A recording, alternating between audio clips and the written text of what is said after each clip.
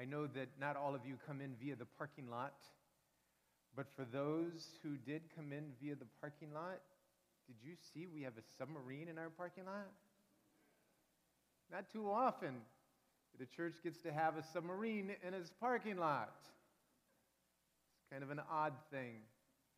Some of you know why it's there, some of you do not. Let me give an explanation as if there could possibly be an explanation for a submarine in the parking lot. Yesterday morning, this place was the site of a memorial service for Tim Caffarella. And as a result of that, the family brought a number of things that speak about Tim's life. And so there were a number of things, plaques and pictures and several items that were in here. And that is Tim's submarine. He was a submariner. I think that's the phrase that is used.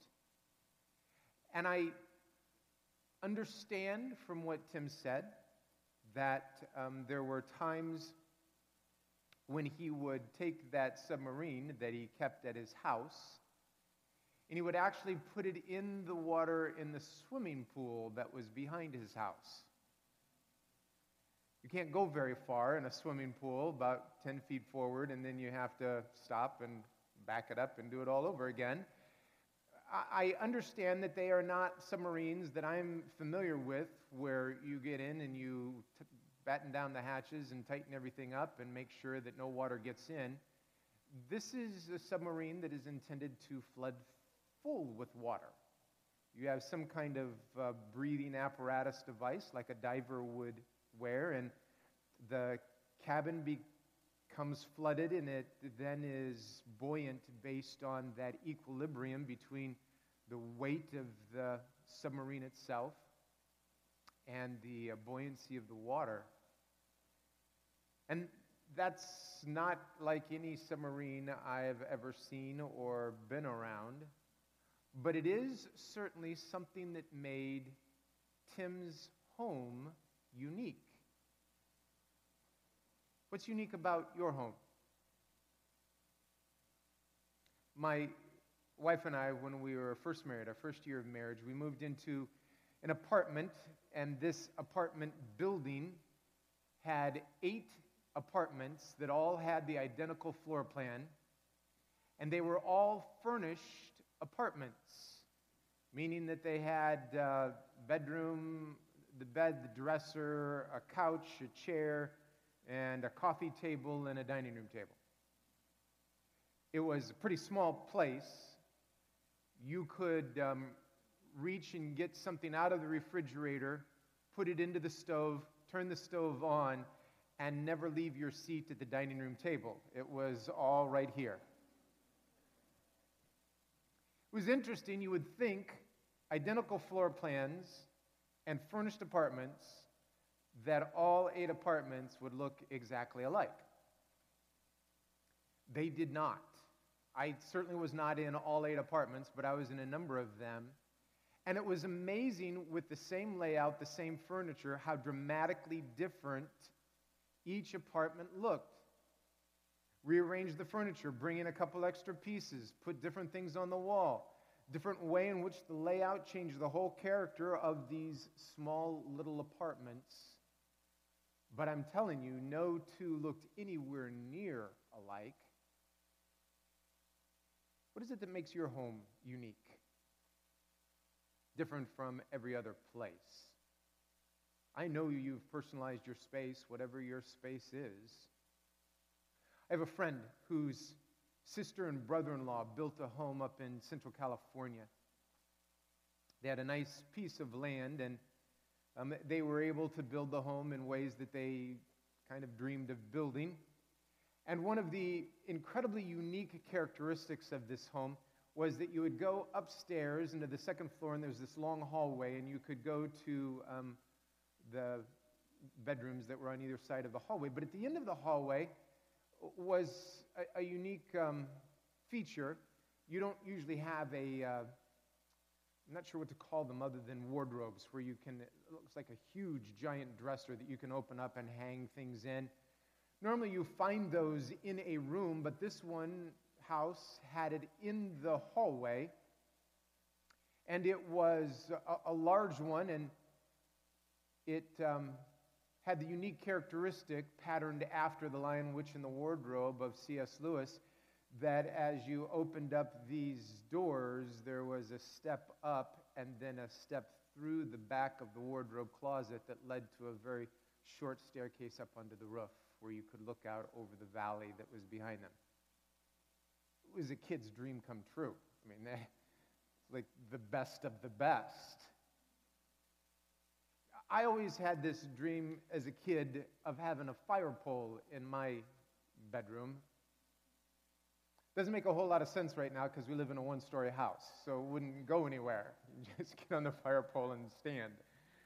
But when I was a kid, I lived on the second floor, and I just had this thought how great it would be to have a fire pole that you could just, when Mom said breakfast was ready, you just down the fire pole, and there we are. Mom, I'm ready for breakfast. Just zip that fast. I've never done that, but I still have a few years left to pull that off. I did for one of my girls hang a rather large hammock above her bed in her bedroom so that she could have kind of a different experience. I never got to have a hammock as a kid in my bedroom, and I think I probably used my daughter's hammock more than she did. But that's okay. It was probably my dream more than her dream. Did you know that God's home has some unique characteristics? Very unique characteristics. We're told in Genesis chapter 8, verse 17, that Jacob had left his mother and father's place and was going to his relative Laban, and en route he stopped. And he had this vision. It was a vision of a ladder or staircase that went from the earth up to the heavens. And angels were ascending and descending on it. And we find in verse 17 that Jacob, when he kind of comes out of this vision, makes a bold declaration. He says, "Certainly this is the house of God and the portal to heaven." Apparently, God's house has a really tall ladder. They didn't consult me. I think a fire pole would have been a lot better, but I'm not sure it would have been very easy for the angels to get back up after they came down. So maybe it was much smarter that they went with the ladder. Why all this discussion about the unique characteristics of your home or God's home? Well, the passage we're looking at, the one that was just read a few moments ago and was read at the very beginning of the service, is Psalm 114. We are in a series in the book of Psalms. When we come out of this, we're going to step into the New Testament letter to the Philippians.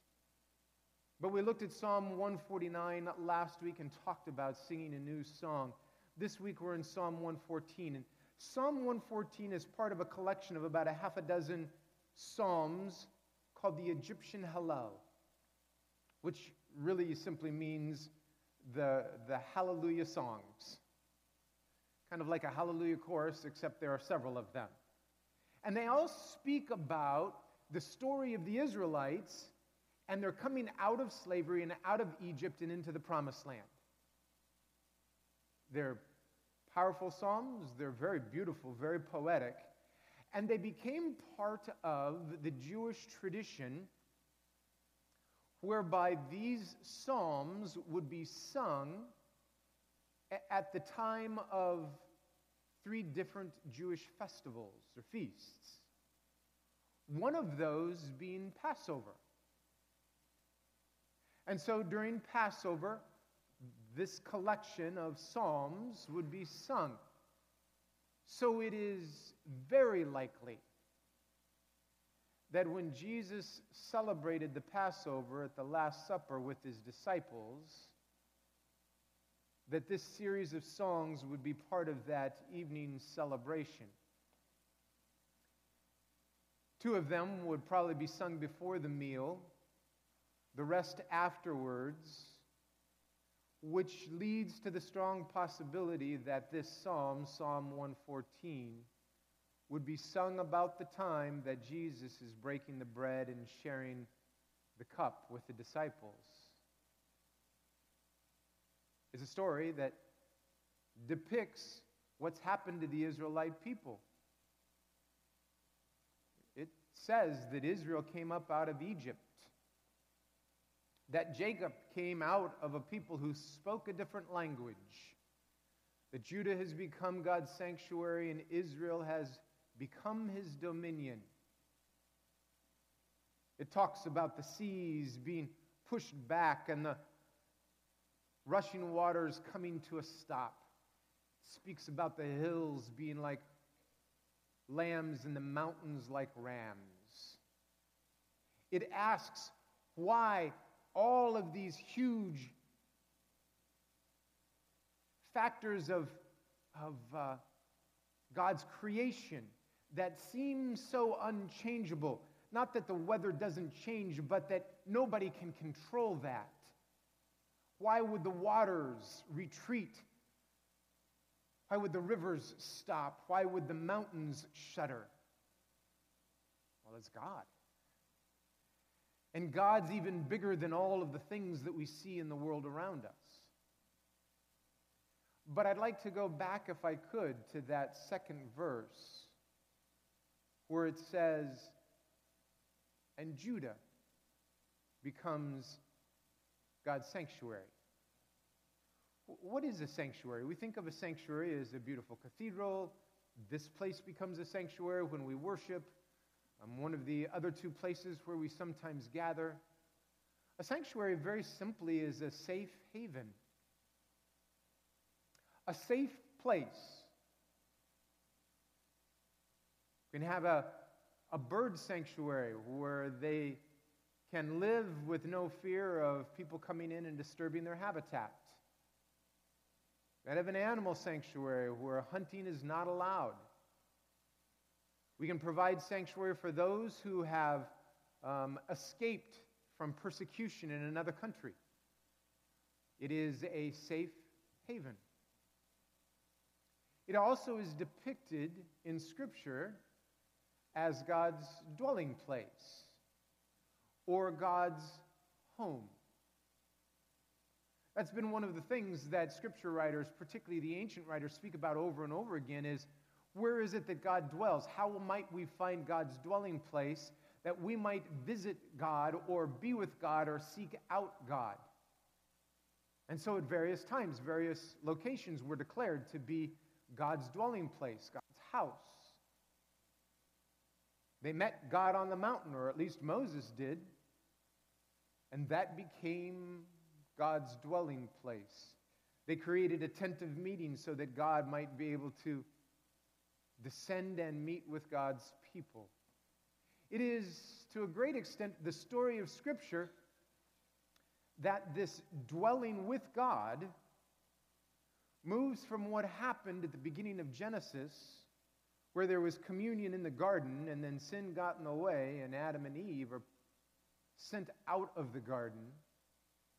That relationship or fellowship was broken, because that's what a house implies.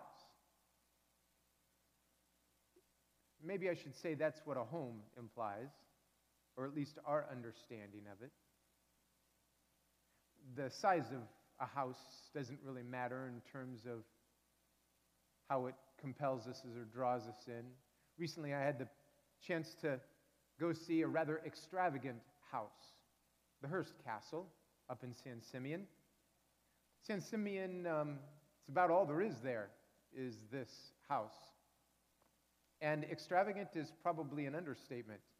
It's really hard to describe this place in terms of its extravagance. Rooms upon rooms and things that were so far ahead of its time when it was built, these gorgeous indoor and outdoor pools that you've seen on commercials, the one with the gold inlay tile that's magnificent in every way.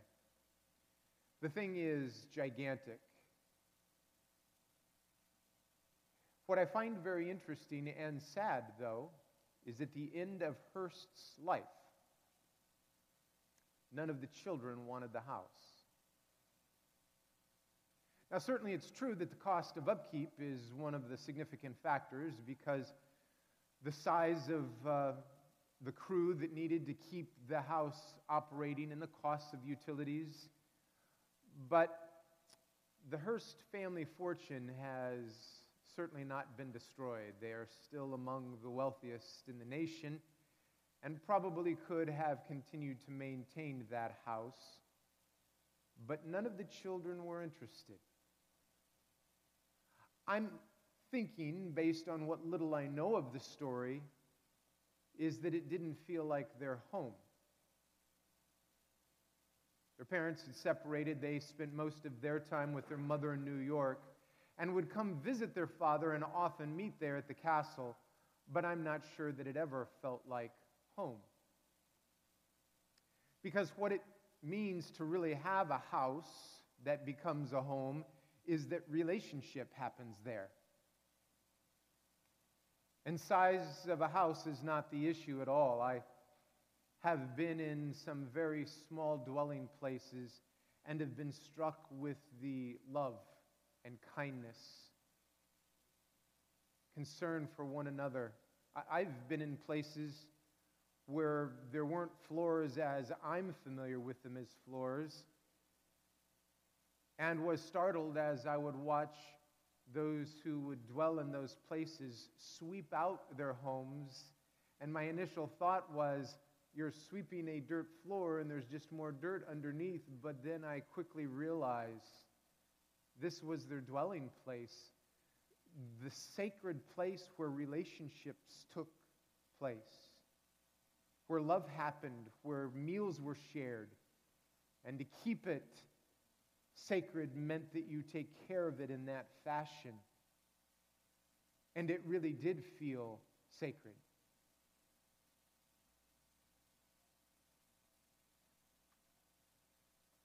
We know that God's house from Scripture is called a house of prayer. And very often we think of prayer much less like relationship. We think of prayer far more like a mailman who drops off mail at the house.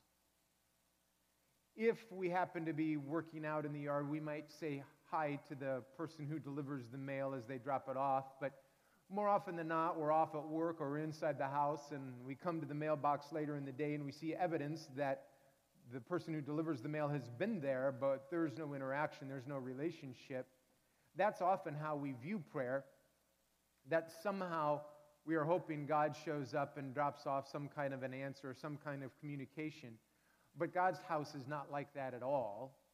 God's house is a house of prayer, and prayer implies relationship. That's what Scripture tells us, which means that it's not at all like somebody dropping off the mail. It's like somebody coming into the house and dwelling together. Prayer ought to be like that for us. I'm sorry, I shouldn't offer oughts to you. It feels to me like prayer should move us into relationship. That it ought to be a place where I am known and I know God, where I hear and where I am heard, where I love and where I am loved. So here we have two characteristics so far of God's house, God's sanctuary. It's got some kind of a ladder. I'm not sure I fully understand that, but it denotes that it is a connection between the kingdom of heaven and earth, a place where earth meets heaven. We also know that it's a place of prayer, a call to relationship. What does this psalm tell us, though? In verse 2, it says, Judah has become God's sanctuary, God's dwelling place.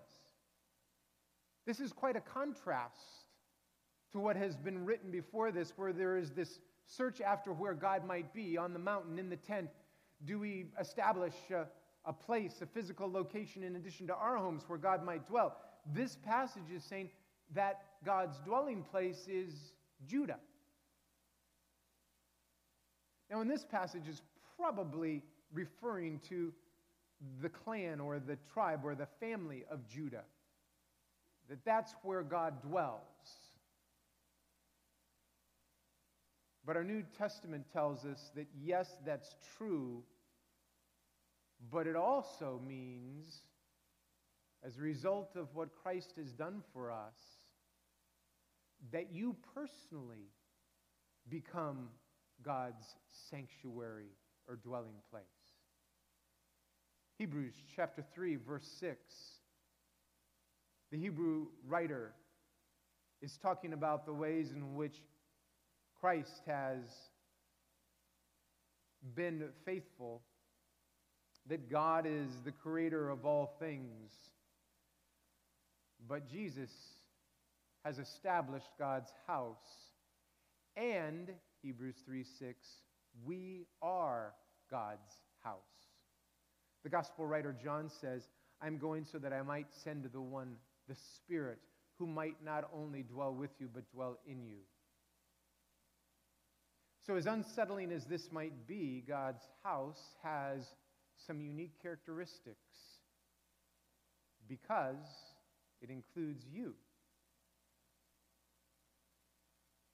God's house apparently has a whole lot of rooms, each one of us representing God's dwelling place. So I guess each one of those rooms is unique. Mine is certainly under construction.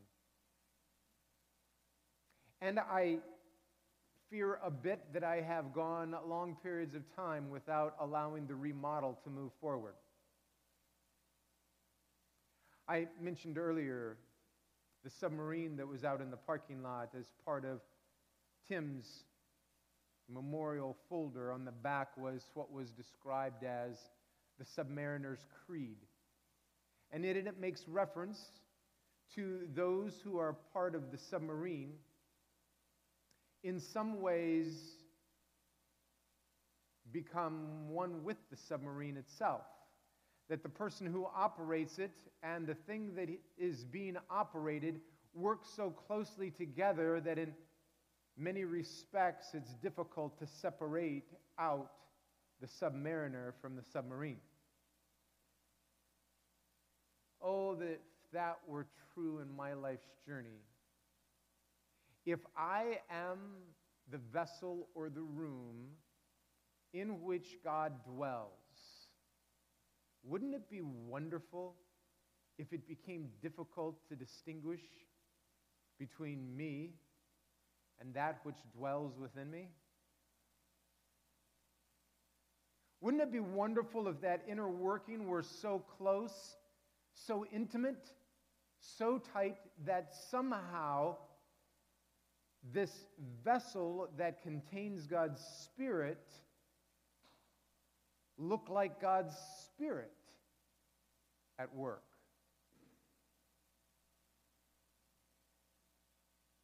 I'm afraid that far too often it's very easy for people to distinguish between the two in my journey.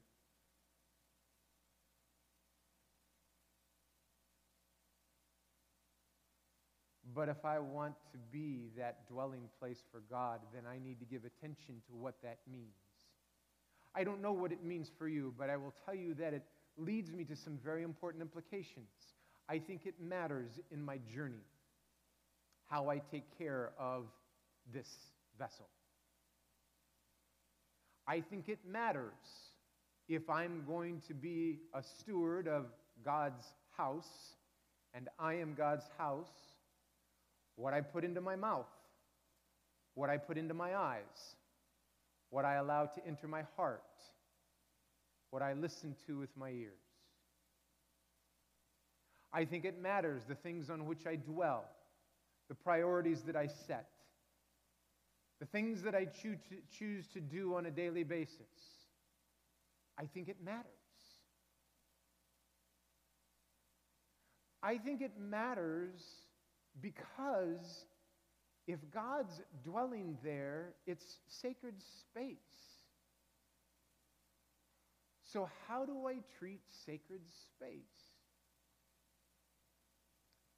God doesn't force God's self upon me. I can say no to all of that.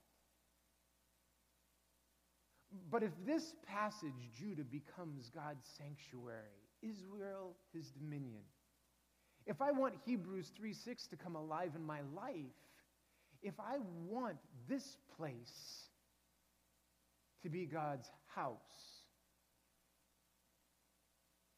then I need to take on co-ownership for this dwelling place. Now, I want to acknowledge that there is a really important component that has to do with what this looks like to go collectively as the church. What it looks like for us to care for individuals who are in need, to provide crisis care kits, to provide resources, to go there ourselves and make a difference. But there is a portion of this journey that is our one-on-one relationship with God, and this contains both components. There is this personal responsibility that we have, because if we don't take ownership for this personal responsibility, then it affects what we do collectively as the body of Christ. And to just displace all responsibility to the larger body of Christ and not take any ownership myself makes the whole process so much weaker, so much less effective.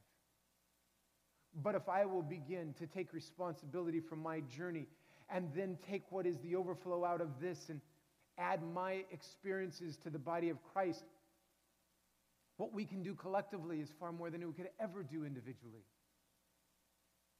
And that's what this calls us to, is to individually be God's dwelling place, collectively to be God's sanctuary, so that we might present a safe haven, so that others might see the portal to heaven. I don't know what this implies for you. I just know that there are implications. And so I invite you this morning to consider the implications for you to be God's dwelling place. Father in heaven, I lift up to you our request, and it's this: dwell in us. Let it cause a new song to come forth. Let it not just be a coat of paint, but, Lord, a remodeling. A room under construction, but a room where you're dwelling even while it's under construction. A place where you live that we can join in and partner with you, being good stewards of what you've entrusted to us. Knowing that if we will allow you to transform us so that we become your sanctuary, where it's actually safe for you to dwell in us, that we might become one with you, and that then others might find in us sanctuary, safety, a haven. Let it be so, Lord.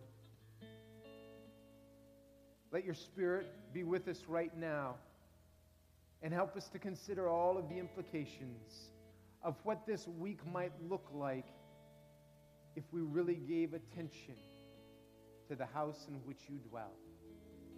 Thank you, Lord. Amen.